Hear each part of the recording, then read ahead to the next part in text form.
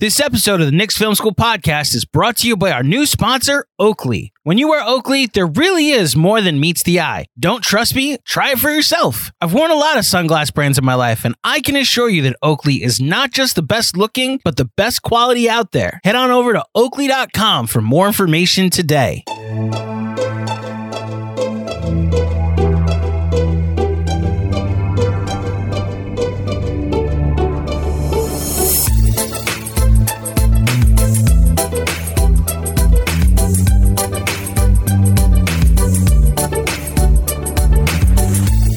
Hey there, Knicks fans. Welcome to another episode of Cap Rules Everything Around Me. Cream, get the money, dollar bills, y'all. My name is Jeremy Cohen. Very excited to be here with you today. It is a gorgeous day in New York City. If you happen to be here, squeezed in a quick bike ride in between work and this, and I am pumped. I am ready to go. Let's have fun with this. So, my one big thing today. For those of you who maybe were off Twitter or not really watching TV, may not have seen Alan Hahn talked about Bradley Beal. And he mentioned on ESPN when he was with Mike Greenberg about how he thinks the Knicks should go after Bradley Beal. And the reaction was mixed, to say the least. I think it was kind of quiet on Twitter today, which was nice. It's a little boring, but it's nice when it's quiet. And the reactions I did see, though, it was some yes and mostly no. And I was thinking about this, so the way I've seen Beal is he does fit some of what the Knicks want, but not entirely, right? Like he's not over 30 years old. He is 30 years old. He's got this massive contract. He's missed quite a bit of time over the last couple of years, some of it due to the Wizards tanking, but a lot of it also due to COVID. I think he's had COVID 4 times. He's been injured with his hip. He's had some injuries. And to top it all off, he is in the midst of a 5-year, $251 million contract, the final year being a player option, and 1 year down. And so when I heard Alan Hahn talking about this, I thought, well, that's sure. I get where you're coming from. I understand why Beal would appeal. But it didn't pass and doesn't pass the smell test for me in terms of why I feel he's a suitable target. And seeing as how this is Cap Rules Everything Around Me, I thought the best way to convey that was just by quickly running through the salary cap. So here's the deal. Let's presume that the Knicks are operating where they will decline the team option of Derrick Rose. Josh Hart will decline his player option and become an unrestricted free agent.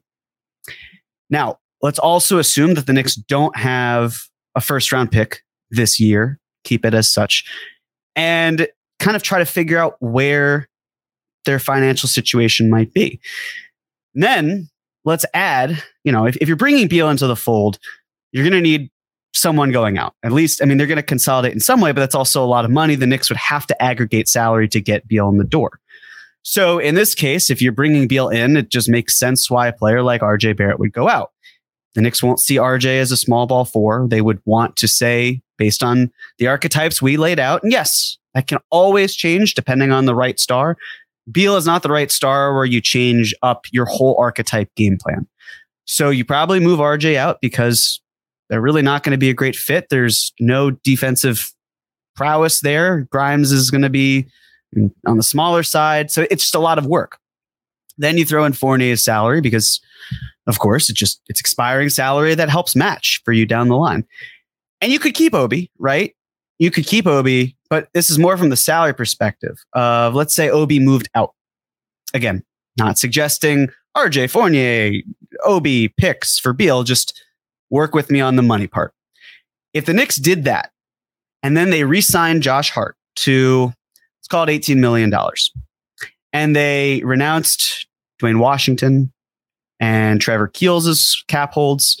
And let's assume that they kept Daquan Jeffries and Isaiah Roby on their non-guaranteed contracts. Just assume it. The Knicks at this point would be $3.3 million away with Beal in the fold now from the luxury tax. And they would have 12 players under contract. That is next to no wiggle room. And mind you, they would have to find a suitable replacement for Obi Toppin. They can't do that with $3.3 million unless they found a journeyman vet who probably isn't going to help them immensely anyway. And they have to fill out a little bit more of their bench.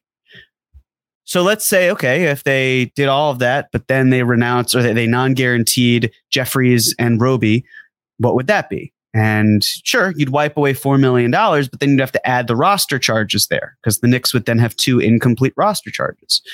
So you're getting $5.23 million. Again, that's not really enough to sign someone who can do a quality job at the backup spot.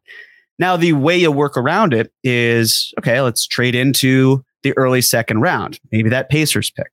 And something that I said last week was, the first round, you get a rookie scale 4-year deal. And with the second round, you don't get that. And that's true. But the one thing I forgot as we work through this new CBA, which, by the way, teams don't really have a copy of as of last week, to my knowledge. So everyone's kind of flying by the seat of their pants a little bit here. You have to consider, okay, if we sign that player to a rookie exception, which is part of the new CBA, are they going to be good enough and trusted enough in order for that to work out? And you're basically looking at a few different buckets. Can the Knicks be a tax team, or can they stay away from the tax? Can they upgrade their team? And can they keep their depth? Those are the 3 things you really want to maintain this offseason. And the Knicks can't really maintain their depth by doing that. They'd still be depleted probably at the 4. If they kept Obi, they'd be over the luxury tax. So then they're a tax team where, again, someone else has to go out, but it's not going to be as easy as, well, let's just ship Deuce McBride, Jericho Sims, that type of salary out. So with me, when it comes to Beal, yes, he certainly would add that scoring prowess, that pull-up ability that the Knicks need. He's just making a bit too much money where it's a crunch. There's not enough breathing room, right? And even if you could get behind, hey, he's going to be 30 years old or 31, even with that, it's the extra $6 or $7 million compared to, say, like someone who signed a 30% max instead of what Beal signed last offseason, which was a 35% max.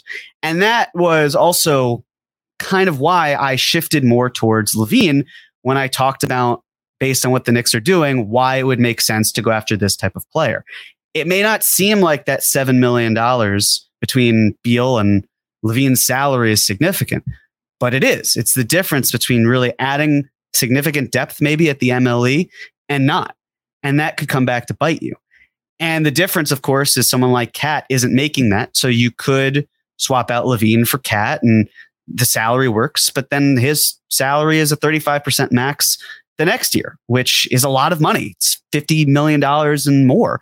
Whereas someone like LaVine in a different spot, he's still earning $7 million less than Cat and continuing to earn $7 million less than Beal. So that was kind of how I went about it. And while I understand Alan Hahn's appreciation for Beal, the margins get squeezed way too thin for my liking if the Knicks are abiding by the luxury tax, which they should. They're not good enough to get into the tax. You don't want to start that clock until you're confident that you're a very good team. All that being said, of course, if someone like LaVine's off the board, do you go back to Beal?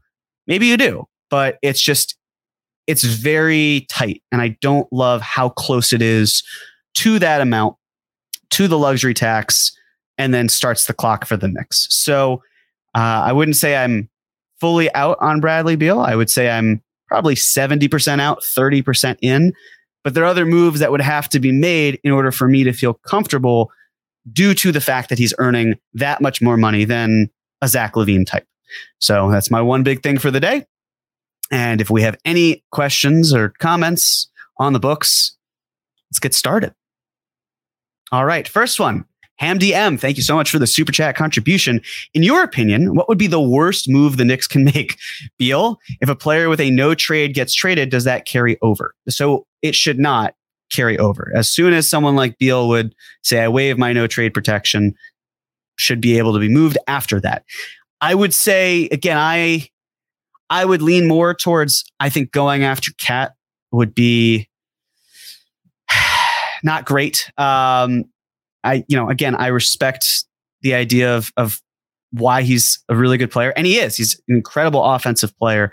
I just struggle with what he brings at the 5, what he brings at the 4. It doesn't feel like he has the best attributes at either position when push comes to shove. And that's why, as I've said before, you really need to have some sort of adequate to elite defender at the 4. A lot of the best teams in the last 10 years or so, the Nuggets, look at what they did with Aaron Gordon and how important he was to that team. He was able to take a back seat. Now, I'm not saying the Knicks should replicate what the Nuggets are doing, because the Nuggets have Nikola Jokic, and that's not exactly something you can emulate. But it's the mindset of, you got to have rim protection. You need a capable 4 on the offensive end who can also play really strong defense. And the rest of your lineup, you can kind of mix and match where you need it to be. So for me, it's more about Cat. Again, I'm comfortable moving Randall. It's just about what comes back. Similar as said for RJ. That would probably be my worst, the worst move in my mind. And again, Cat's a really good player. He fits the timeline just positionally and based on the allocation of resources. I don't see it. And I'm honestly just ruling out a lot of the trades for guys who are in their 30s. I'm ruling out like the Pascal Siakam type move. So I guess I'll go with Cat, which again, great player, just all about fit. And I don't think that's really here. Handy M again. Thank you so much. Hey, Jeremy, why would Chicago be looking to trade Zach LaVine and not other players on the roster? They easily could. When we were talking about it on the pod, it was more just about the Knicks angle and less about addressing the fit that would be, hey, if RJ Barrett were on that team, what would that team look like? They could tear it down. They could retool on the fly. Maybe there's a 3-team deal at play where, there was a rumor about the Spurs and Fournier. I don't know how much I buy into that, but let's play along with it. Let's say that did happen and Fournier went to the Spurs and McDermott goes from the Spurs to the Bulls. There's some sort of 3-team deal. Maybe the Bulls don't take that kind of money back. Do they want to keep saving money? Their pick situation is a little murky based on the fact that there are protections to it, and they may want to tank. Next year, I think they're actually fine. The pick won't convey because of Stepien. So they have that pick, but the year after that and a few years after that too, it's protected. So it could just be that the Bulls want to build around a young team and try to sell it like that. And they can replace a lot of their picks and go from there. But it's a good question. I don't know if the Bulls want to change things up. They really don't have a way of getting better talent than where they're at right now. So it's, what are they doing? Is it Caruso and the few picks that they have at their disposal, one of which is a protected Blazers pick? And who knows if that's going to convey or not. I feel like you could tell me it would be 3 next year. You could tell me it would be 22. And I'd say, sure, I buy it based on how they would operate. So they could rebuild. They could run it back. I guess the main question is, does Reinsdorf feel that it's profitable? Does he like the money that comes in? Because the Bulls constantly sell out, whether they are a good team or a bad team. So how much of the playoff revenue is important? How many playoff games do the Bulls have this year? At home, 0.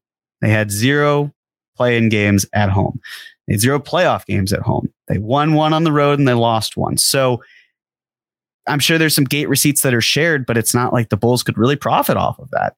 So at what point does management say, well, we could retool on the fly and this is probably our best opportunity to do it?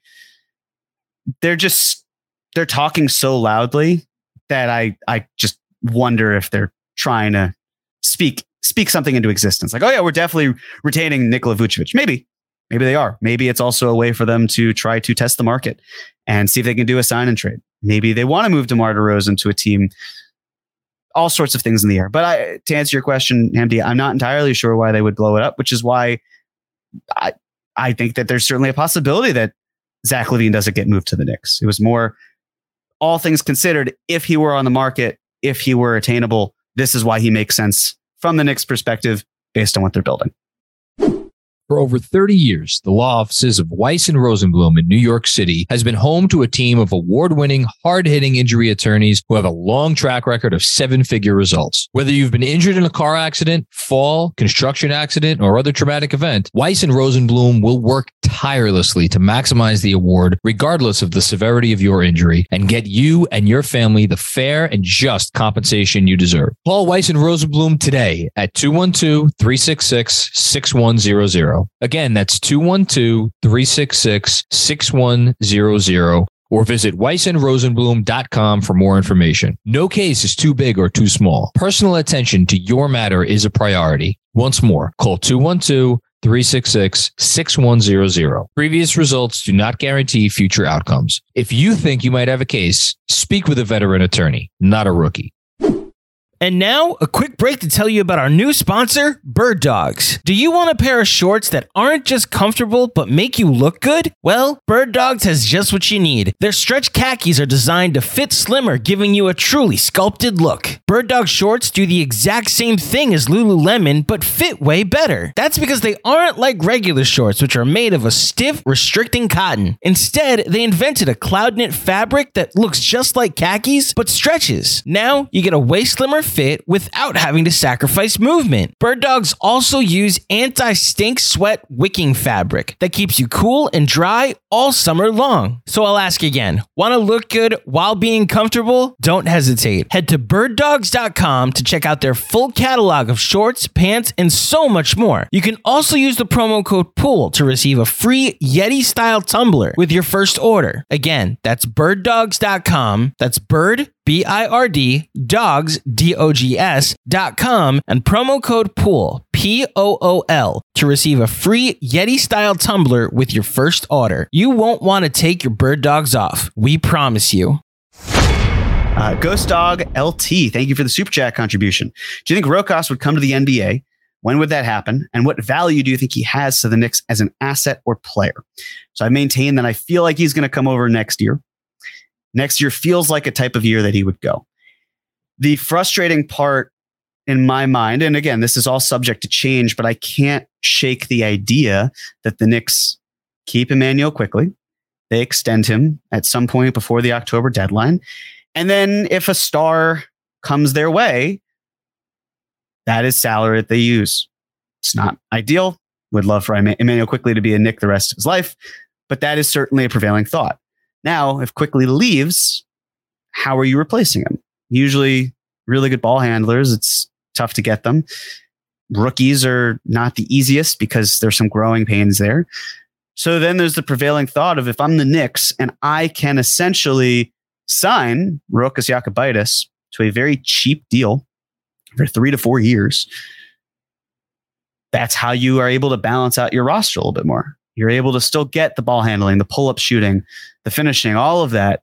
You're not getting the defense. The team defense that Emmanuel Quickly brings is phenomenal. So you have to try to beef it up in other ways. But I think that's the other corresponding thought of if you're the Knicks and you moved quickly and you need to beef up the defense, you're also probably or potentially moving Randall in some capacity. Maybe you're aggregating salary to get someone better at the 4 in that way. Again, plenty of time between now and then. Who knows if either of the players I just mentioned is even on the roster.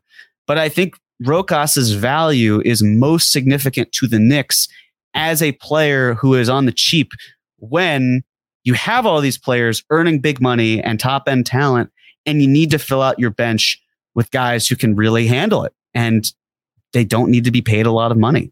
So that's where he comes into play. And I know the idea of, oh, well, trade his draft rights. The clock hasn't started for him yet. That's appealing. Totally can be. But to me, he's kind of the next wave, right? Like he's the next phase of young players for when the Knicks continue making more trades. And even if the Knicks don't move Emmanuel Quickly, let's say they moved Deuce McBride or, he just wasn't with the team anymore. The Knicks run a 10-man rotation and bring Rokas Jokubaitis over and play him off of Emmanuel Quickly. That's a lot of fun.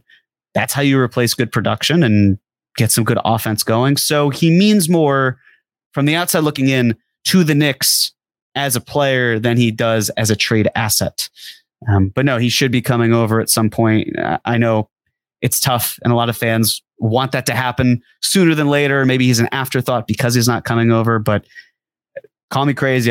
There's something about the timing. And the interview he said I think it was like a year and a half ago, there was something about the wording that made it seem like 2024. I'm not basing it off of that. It's more just the timing would overlap where it makes sense. Not to say that's been the Knicks' grand plan all along with move quickly out and get Rokas in, but just moving pieces and having an idea of contracts and when that can work. So see if he's here next year, as in the 2024 season. Thank you for your contribution. Alfie Abad.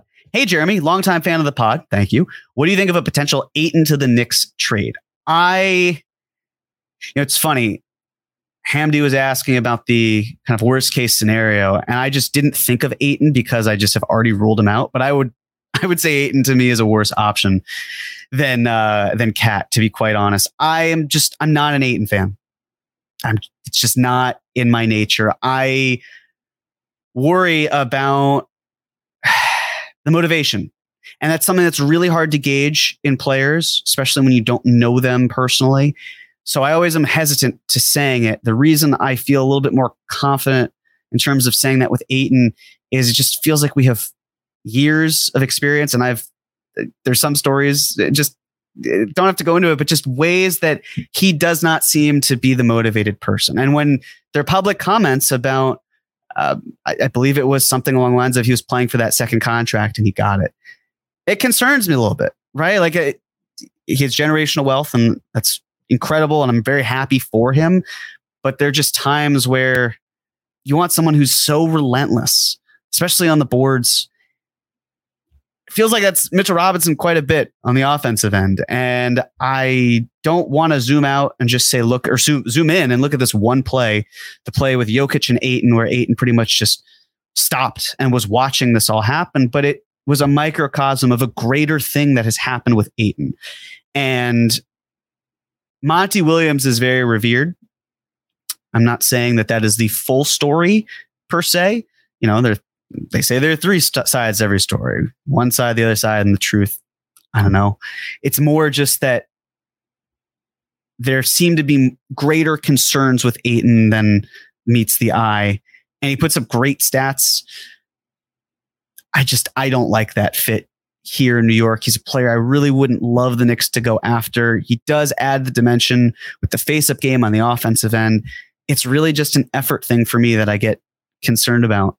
If he were that good, I feel like the Suns would have just paid him as opposed to letting it get ugly, get to restricted free agency, matching, and that whole thing. I just feel as though he's going to cost more to the Knicks than he is worth. And there are other teams that are going to, is Dallas going to do it? Dallas has a habit of not being able to retain talent.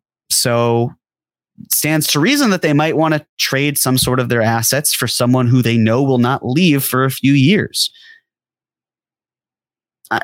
It's just not an interest for me for the Knicks based on a multitude of factors. So Alfie, not super interested. Hamdi, I'm going to revise my answer and I'm going to go with Ayton. Hamdi again. Thank you. Is Tibbs up for an extension soon? He should be. I wouldn't be surprised if he were extended. Let's see. He's been 3 years into a 5-year contract. I guess the prevailing question here is, does he crap the bed in the playoffs next year? Right. If he doesn't, it stands to reason if the Knicks bring him back, if he's entering the 5th year of a 5-year contract, that the Knicks would just extend him. The Knicks have shown in the past, or I should say James Dolan has shown in the past, that he's not worried about paying someone to go away. So if you're thinking, oh my God, the Knicks extended Tibbs, that means we're stuck with him forever. No, it just means he got more money. He's probably staying a little bit longer, but he got paid. It's really more of an assurance thing. You don't want coaches to go into a next season or executives are like, hey, where's my contract? The Bob Myers thing seemed a little ugly towards the end. Ultimately, he said he just didn't want to do it. I don't blame him. I wouldn't want to have to deal with that luxury tax bill and say to Steph, Clay, and Dre, hey, here's why it's not going to work. So he went out on top, so to speak. I would imagine that Tibbs is extended at some point, if not this season, the next offseason. But it really depends on if it's really bad, then that's that. That being said, for the gripes that I have, the gripes that many others have, he's coached the Knicks to playoffs 2 times in the last 3 years. There's work to be done for sure. He is a floor elevating coach. It's up to the Knicks front office to decide when that floor has been met and when you can maybe get past that with your ceiling. But I would imagine that if an extension doesn't come this offseason, it would be there next offseason. Ben Kim Gervey. Jeremy, thanks for doing this. Of course, Ben. Question: who are the most likely cap casualty teams out there that will be looking to cut salary of younger backups? So let's pull up the list of teams. I mean, that's the thing. The younger backups are going to be what is encouraging for them to keep. Like the Pelicans, they're going to run into some issues with more of their top end talent potentially. It's going to be hard to pay everyone.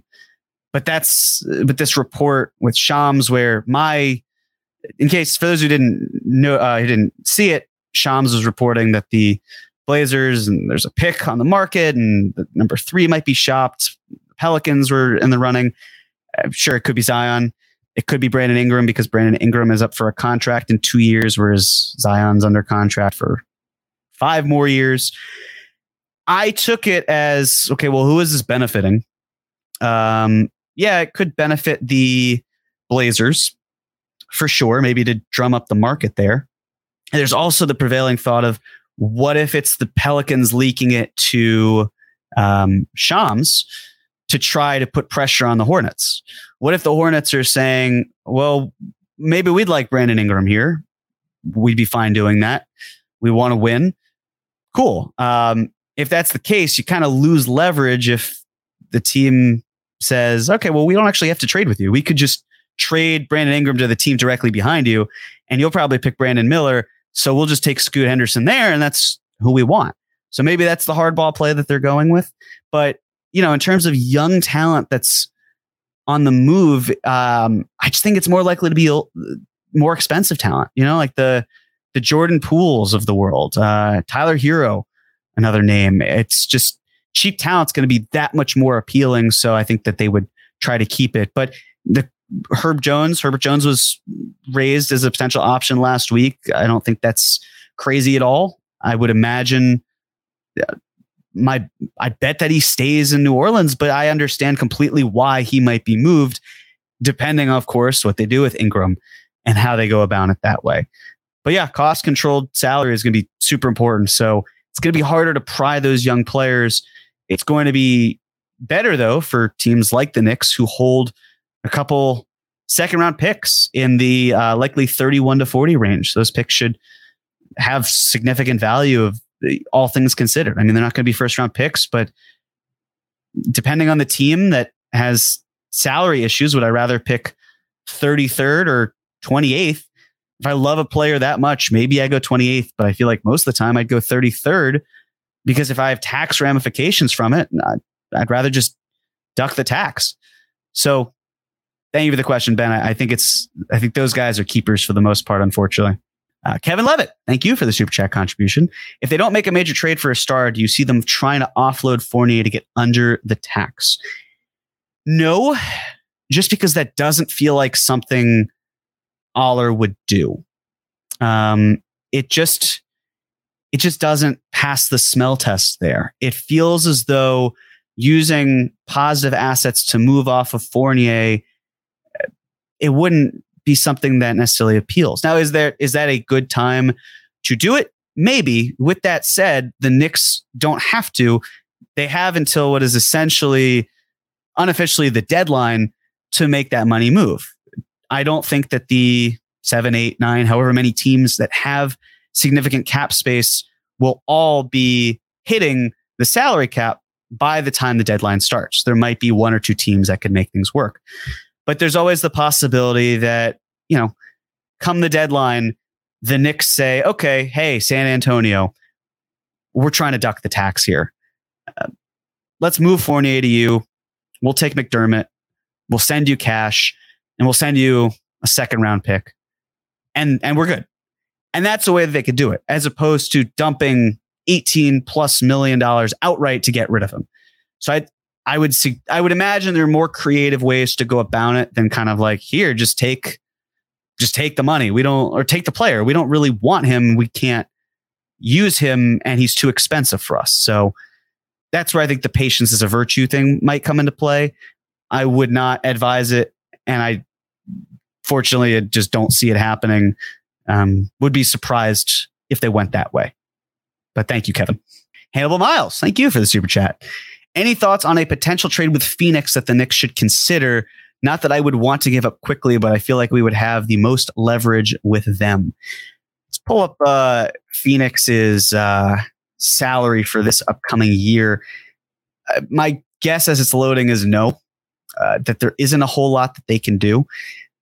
Okay, so they've got Durant and Booker. Neither's going anywhere. They probably turn Ayton into multiple players, rotation players. Chris Paul is a whole other story, whether they eat the money or maybe they find a way to move him. I would have thought moving him to Boston for Brogdon and Gallinari, that type of thing. That is a way to add a little bit more depth. And the Suns probably don't care about the payroll at that point. So maybe it works for them where they have Brogdon's salary the following year. Still doubtful it happens. Shamet, he's got a very advantageous contract guaranteed for $10.25 million this year. And then it's non-guaranteed for the next year. And then it's a club option the year after that. So off the top of my head, if you were to move quickly in involving Shamet, you could make the math work by guaranteeing some other salary like Roby and Jeffries and kind of get there. But what is coming back that's beneficial for the Knicks? It doesn't really seem like that's something that works. The Suns just gave up a lot of their pick situation. So if they're in the second tax apron, then this summer they can't even move any of their first to begin with. So it's really just a matter of, are we talking about swaps? Is it because the Suns didn't give up any swaps when they traded those picks to the Nets. It was really just 23, 25, 27, and 29. So yeah, maybe if you're the Knicks and you're saying, cool, we could go after a 2026 swap and potentially a 2028 swap, although that's least favorable of these other teams and it's not going to be as beneficial. But all that just swaps for Emmanuel quickly. It's a risk. It's a significant risk because you are basically betting on the Suns to shut it down and to trade out their picks. But the 2026 draft, I would imagine that Durant is still on the team. Booker will still be on the team.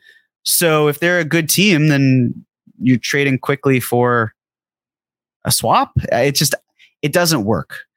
That being said, if we moved quickly aside, the Suns in the past, now this might be different because of new ownership.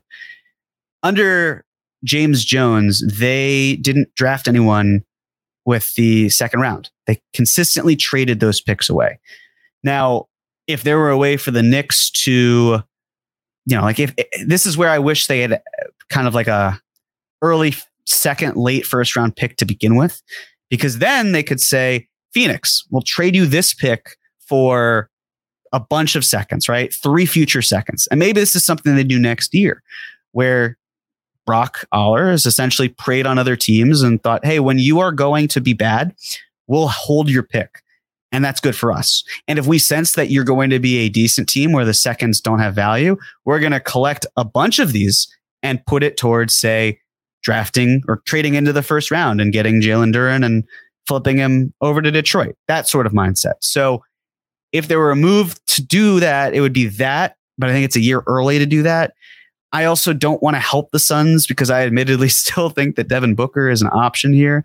And I don't want to help them get better and potentially extend that timeline. But, that's quickly there doesn't really make a whole lot of sense to me because of the lack of assets that the Suns have. So hopefully he stays and we don't have to worry about him being in Phoenix anytime soon. But thank you. And now a quick word from our friends at Oakley. Here's the one and only Jonathan Macri to tell you why Julius Randle's regular season was more than meets the eye. Hey, what's up? Jonathan Macri here with our good friends at Oakley to tell you why Julius Randle's All-NBA season was more than meets the eye. In scoring over 1,900 points this season, Randle moved into 20th place on the franchise's all-time scoring list. He also averaged just over 25 points a night, becoming the 7th Knick ever to do so. Finally, he became just the 57th player ever to top 57 points. How's that for some symmetry? Yes, we're disappointed by his playoff performance, but even so, this season from Julius Randle gave us more than meets the eye. Express your style and build a look that's made just for you. Oakley's changing the game, and it's time to discover a whole new world of possibilities. Do you run, golf, train, or just want to look like your favorite athlete? Then you need to get yourself a pair of Oakleys today. Suited for everyday eyewear with frames and lenses allowing for an extension of self and an expression of your personality, with Oakley, there's more than meets the eye. Here at Knicks Film School, our motto is look good, play good, and that's why Oakley is the perfect partner for us. Not a one of us leaves the house in the morning without our Oakleys. And listen up, because it's officially almost summer, which means you need to upgrade your sunglass game now. Check out Oakley.com to get yourself a pair today. Also, did you know that Oakley even offers prism lens technology? Now I know what you're thinking. GMAC, what the hell is that? Well, it's a technology solely used by Oakley and available for everyday settings as well. Want to know more? Head on over to Oakley.com and check it out for yourself. And while you're there, get yourself a pair of everyday glasses. That'll be sure to change your look for the better. When you wear Oakley, there really is more than meets the eye. Don't trust me? Try it for yourself. I've worn a lot of sunglass brands in my life, and I can assure you that Oakley is not only the best looking, but the best quality out there. Head on over to Oakley.com for more information today. Let's get back to it. Juanon, thank you for the super chat contribution. As the Zion rumors swirl, I'll ask again, Herb Jones, think the Pelicans might have interest. Also curious your thoughts to Begley name dropping Seth Curry on the mid-level exception. Do you think that signals a move for one of IQ Grimes' RJ? So hope that me talking about Herb Jones 5, 10, however many minutes ago, satisfied where you're looking for Juanon. Yes, I think he's an option for other teams, but if they're moving Brandon Ingram, for example, it reduces that and they probably just lock him up for a pretty cheap contract. All things considered, by cheap, I mean, whatever the second round max would be before he hits the open market. They could do that. As for Seth Curry, I don't know what Ian's hearing or where his head is at. I'll say I didn't take it too much into account of genuine Knicks interest here. He's been hurt quite a bit. At least that's as memory serves. So he's someone I'd probably want to shy away from just as he gets a little bit older. I was surprised to see him included in the article. So maybe it's something worth raising or half raising an eyebrow. That said, I don't think it signals one of IQ Grimes or RJ moving. It might have just been, here's someone that he's covered with the Nets. That's an option that works. I don't think one has anything to do with the other, but I'm not the one who's pounding pavement ear to the ground right now, working before the draft. I still can't help but think that the Knicks look for someone more towards the front court with the mid-level exception, just based on the one thing Ian has said, or he said towards the beginning of the season, was that the Knicks are probably going to have to decide between Quickley and Toppin. And I still think that rings true. They don't have to make a decision on Obi this summer. That being said, once that deadline in October passes, he's guaranteed to hit restricted free agency. And maybe there's a team that says, we like Obi Toppin enough, we could either play it out if the money doesn't work, or we're happy extending him. Because if the Knicks did extend him, he's then subject to the same poison pill situation that RJ was subjected to. So I still think that will ring true in terms of the Knicks eventually pick between Quickley and Toppin this summer. Of course, the larger question is one of them going to be here within the next couple of years? Are they both going to be gone? we shall see, one off season at a time for sure. But if you moved Obi out, I think that also stands to reason where this is kind of a draft thing. I was talking about this with Prez, and I said to him, if the Knicks keep Roby on the books and they don't have to guarantee his contract until January 10th. So let's say they have him there. It stands to reason that he would be their third string four, that he probably wouldn't see a ton of time as a backup. It would really be more if there's an injury, but that does leave a hole there for the Knicks. And the way the Knicks have typically operated, and I say typically because we don't have a ton of sample size here, but we have enough where I feel like there's something to work with. The Knicks went into the 2021 draft and they got Grimes, and they knew that Grimes was not going to be in the rotation. And of course they signed Fournier and they signed Kemba and they did everything that they did.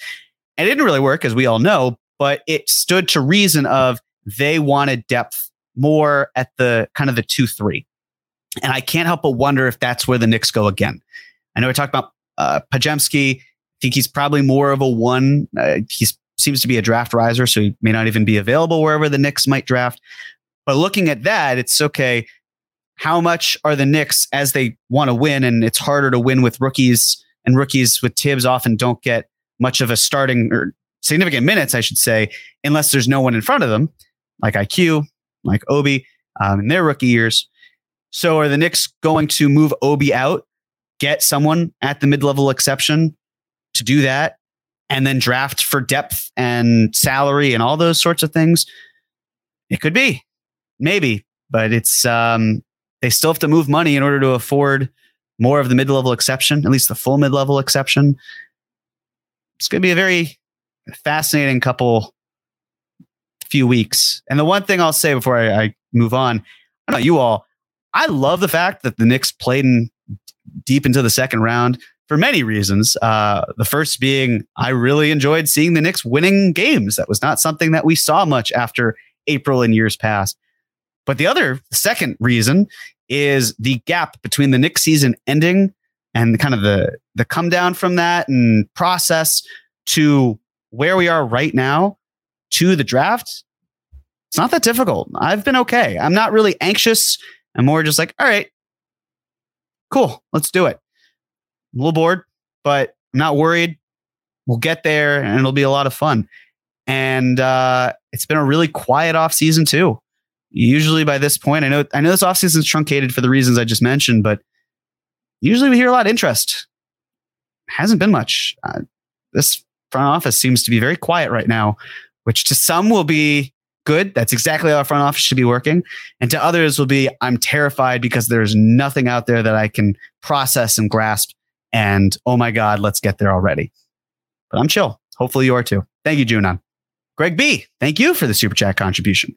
How much money rotation players are making nowadays? Is the 12.2 MLE alone really enough to make an ECF level jump? I'm starting to think a trade is the only way to meaningfully improve the roster. Absolutely, Greg. John and I talked about the mid-level exception last week, and really what you're getting from the mid-level exception, you're getting salary that you can try to move in future trades, and you're getting depth. You're adding to your depth, but typically speaking, the pieces that you add to your depth don't raise your ceiling, they'll raise your floor. So do I think that anyone signed with the mid-level exception gets the Knicks to the Eastern Conference Finals? Absolutely not. Nope. I think they will play a contributing role, but top-end talent is what wins in the NBA. And that doesn't get solved with the mid-level exception, it gets solved with a larger trade, especially when it comes to consolidating. So we're on the same page there, Greg. Thank you. SC, how about Kuzma at the 3, where you don't trade Randall, which the front office doesn't want to do, and you move RJ to the 2, where he can focus his evolution on defense, then add DiVincenzo and Watanabe. Okay. So in order for this to really... There are ways of doing this. They're extremely complicated. The least complicated would be Kuzma opting in to his contract and being traded for Fournier and picks, right? Okay, let's just assume that would be the case. Unlikely, for sure, because Kuzma's likely to opt out. And then you have to deal with base year compensation. And the rules of that game are ugly. But even still, I think the greater issue is, okay, now we're talking about what? Brunson, RJ, Kuzma, Randall, likely Mitchell Robinson. Mitchell Robinson has zero help on the defensive end. Now, I say that knowing full well that Kuzma had a really good defensive season last year. He played very nicely. Always have to wonder, is that a contract year? What is he responsible for in terms of the defensive efforts and the matchups? And there's so much more to it than just that. How were they schemed? The challenge here is, if I go back to the archetype standpoint for just a moment, okay, you have RJ working on his defense, but you don't have anyone 1 through 4 who I would consider, generally speaking, to be a great defender. I would say Kuzma's a good defender, had a really great year, but you're struggling a lot there. And RJ working on his defense is important, but the expectation is now too much, right? For example, the year that it didn't work out with Kemba, Fournier, and Barrett, obviously the Knicks put 3 players who were not strong defenders on the court together.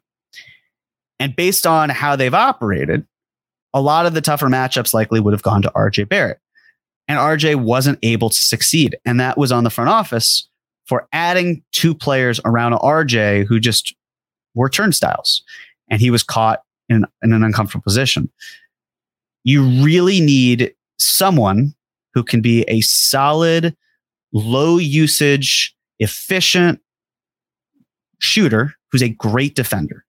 That's Quentin Grimes. He is the glue that held that starting 5 together, especially when you consider how bad they were with Evan Fournier in his place to start the season. So if you're doing this, you're moving Grimes, who was one of the best corner shooters in the NBA last year. And it just makes everything feel difficult. You have too many guys who need the ball in their hands and not enough players who are comfortable playing super off ball and can thrive in that off ball role. So I don't love the fit. First, I also think Kuzma is much more of a 4 than he is a 3. RJ is honestly more of a 4 than he is a 3 or even a 2. And not in the sense of like size and strength. Well, he's a strong guy, but really more in terms of his game is maybe a little bit slower. It's not a fast paced thing. So it could get a little clunky in terms of how they operate. And the Knicks really need someone who's a lot more fluid, who's a little bit more explosive. All these reasons why I just wouldn't feel comfortable with Kuzma at the 3. It'd be too hard to get him there. I mean, RJ at the 2. I mean, Grimes is out of the lineup. You still have Randall there. It just it doesn't work. So that's why I'd be against it. And then in terms of the DiVincenzo and Watanabe part, it's now predicated on role. Okay, let's say you move Grimes out. Okay, you move him back. Now you're talking quickly Grimes and Hart off the bench. Where does that leave time for DiVincenzo? So now are you moving one of those players? Because it's not going to be Hart. If you're moving quickly, are you moving him for Kuzma? Because that's not good. Similar to be said with Grimes, it's not something that I'd be open to. Just doesn't mesh well. And Watanabe is really, I don't see him seeing significant and strong minutes at the 4. He's not the type of player that the Knicks want at the 4.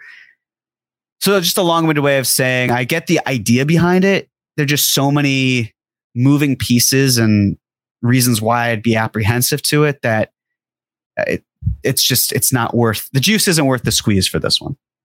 But I appreciate the thought. Sean Harris, thank you for the super chat contribution. D Rose, 2 picks and a swap for DeMar. Mitch, Evan, and a second or swap for Ayton. Jalen, RJ, DeMar, Randall, Ayton. Okay, well, let's take a step back. Derrick Rose is unlikely to have his contract guaranteed unless it helps the Knicks land someone that they're comfortable going into the luxury tax for. I do not believe that DeMar DeRozan, 33, is a player that the Knicks feel is worthwhile doing that. I'm also speaking as myself for that. It's not necessarily the move that I could see working. I think from the Bulls' perspective, you could probably get Derrick Rose to come home for the minimum, and you could move DeMar for something potentially better than that. I know you said 2 picks. I would imagine you mean first. Maybe you don't. Maybe you mean seconds. Maybe it's a combination of the two. Not entirely sure. But then, okay, Mitch, Evan, and a second-round swap for Ayton. The Suns are going to want more than that for Ayton, I would imagine. I think they're probably, even though I am not an Ayton fan, I would imagine they're looking for someone better than Mitch. Evan is really kind of just expiring salary at this point. The role that he would fit, they pretty much have someone in Shamet, so they'd have to move Shamet out. I think they're probably looking for a little bit more relief from their depth, or for their depth, and add more talent that way. And then in terms of, like RJ, DeMar, and Randall, it goes back to what I was just saying with Kuzma. Those are 3 guys, who handle, we're really like 4s. They do different things, of course, but the way that they move, there's not a whole lot of fluidity. There's not a lot of explosiveness. You need something more than that. You need more off-ball shooting. It doesn't stretch the floor nearly enough to what the Knicks might like. I get, of course, that you have Ayton in there, but Ayton's not going to be this prolific 3-point shooter. He's going to be a face-up guy, maybe from mid-range, some shots at the rim, of course. But in terms of kind of the fit for all 5 of those, I think that it just wouldn't really mesh with the approach the Knicks have taken, which is let's space the floor with really efficient young talent. And I think that the price tags for getting those guys is going to be a little bit more than what is kind of posited here. But I appreciate the creativity, Sean. Thank you so much. JVRI, thank you for the super chat contribution. Levine aside, it's hard for me to imagine this front office making a major move for one of the other guys potentially available, Dame, Beal, Cat, etc. Starting to think the rotation may basically say the same you. I'd still be surprised, but I just want this to be out there. I saw this on Twitter, and I thought it was completely rational. I believe it was David Perlmutter who tweeted it. If the Knicks run it back, it does not mean that they are running it back because they want to run it back. It could very easily mean that they just did not find the right suitors or the right package, and nothing lined up well enough for them to go forth and do it. And again, as I said with the RJ Barrett and Julius Randle, cap or no cap, especially with RJ, it's not worth moving RJ just to move RJ. If it's a bad deal, don't do it. You can find a way to keep him, and then you try again if that's where the Knicks mindset is of we still need someone to change things up. But yes, if there's a player who does not fit with what they are doing and their identity, and if there's a talented enough player who would cause them to change up their identity, but that player isn't available, then there's an understanding for why they would run it back. I still just have a hard time seeing it, but I'm with you, JB, in the sense of, well, what are the right options? What are the ideas and the targets that make sense if it's not Levine, if it's not any of those other players listed? That's where I'm also incredibly curious to see where the Knicks go about it. But yeah, if it's the same, it's not going to be from a lack of trying. I can promise you that. And then we got Therano Fakelo. I'm so sorry. I'm butchering your name. My apologies, but thank you for the super chat contribution. Hi from Greece. Imagine there is no cap. Want your opinion on fit. Which one would you rather? Paul George, Cat, Mikal Bridges, Shai Gilgeous-Alexander, Zach LaVine, Bradley Beal.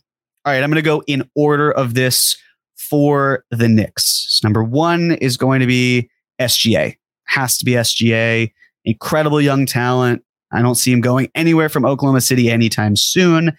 He's number 1. Number 2, interesting. This is where it gets tricky. I know this is going to come off as a hot take. I get it. It's going to be Levine. Not Mikal Bridges. Mikal, I've got 3. Here's the reason why. Like availability is best ability, and that's what Mikal Bridges has. He's not missed a game. He is incredible talent, fantastic two-way player. The issue for me, because again, he'd be a great fit here. It's really about kind of what the Knicks are lacking here. And what the Knicks are really lacking, in my opinion, is the pull-up threat that LaVine presents. Great finishing, ability to play it really well off ball. Mikal does that too. He really does. I'd love to have him here too. It's neck and neck, but LaVine wins it out for me just based on the driving ability. It's so important for what the Knicks need in terms of their offense. So that's because it's basically like, hey, what if we get RJ, but he can pull up and he can finish and he's a little bit more explosive, but he just costs a lot more and there's some lingering concerns. It's not a little bit more expensive. He's certainly more expensive. That's where I'm at. But Mikal it's like 2A, 2B. Let's put it that way. Then after that, I'd have to go with Bradley Beal. Again, we're ignoring the salary cap, which is perfect. I think Beal on a different contract, completely different opinion of him. I have Cat after that. The reason I have Cat after that is I'm not the biggest fan of big men. I think Jokic is a generational player. And I think for that reason, that's why he's been able to succeed. It's really hard to replicate that. And I've got Paul George coming in last. Paul George is an archetype and as a player, phenomenal. He's 33. He's missed a ton of games. He's missed 39% of possible regular season games over the last 4 years. I can't in good conscience say like, yeah, that's totally fine. Let me elevate him over other players. It's really tough for me to do that. I don't think the timeline meshes. I think by the time the Knicks really hit their peak, it's probably, even with Paul George, it's like 2 years in. So now we're talking about a 35-year-old Paul George, extension eligible. How many years are you signing him for? We're not talking about the math. We're just talking about the years in terms of contract length. So yeah, I would go with SGA, LaVine, Mikal, Beal, Cat, Paul George. I'm sure there are going to be some disagreements with that, and that's totally fine. But based on working out with this Knicks team, their ages, their talent, all of that, that's my order, and I'm sticking to it. Thank you so much all for tuning in. Please remember to like the video, subscribe to the channel, and turn on notifications. If you're listening, please leave a 5-star rating and a review. It's great. Happy we could do this. We're going to do this again. We're going to do it next week. We've got some really great content coming up. We're in the home stretch right before things get especially fun. I'm looking forward to draft night and the pandemonium that ensues. I'm sure it's going to be chaotic because what Knicks draft has not been chaotic. So get ready for that. We got an episode with John coming out this week. Got the casuals on deck too. Draft class is going to be coming back, I believe, as well. So got some good content. And as always, thank you so much for sticking around. Really appreciate it for another episode of C.R.E.A.M. I guess Andrew putting it in the chat, so I'm allowed to say what it is or who the guest is. We got Fred Katz coming. So Fred will have some insight in terms of what the Knicks maybe will do or could do or won't do, or who knows? We'll see what that's all about. But thank you all so much again. Have a great rest of your day, evening, and we'll talk soon. Bye.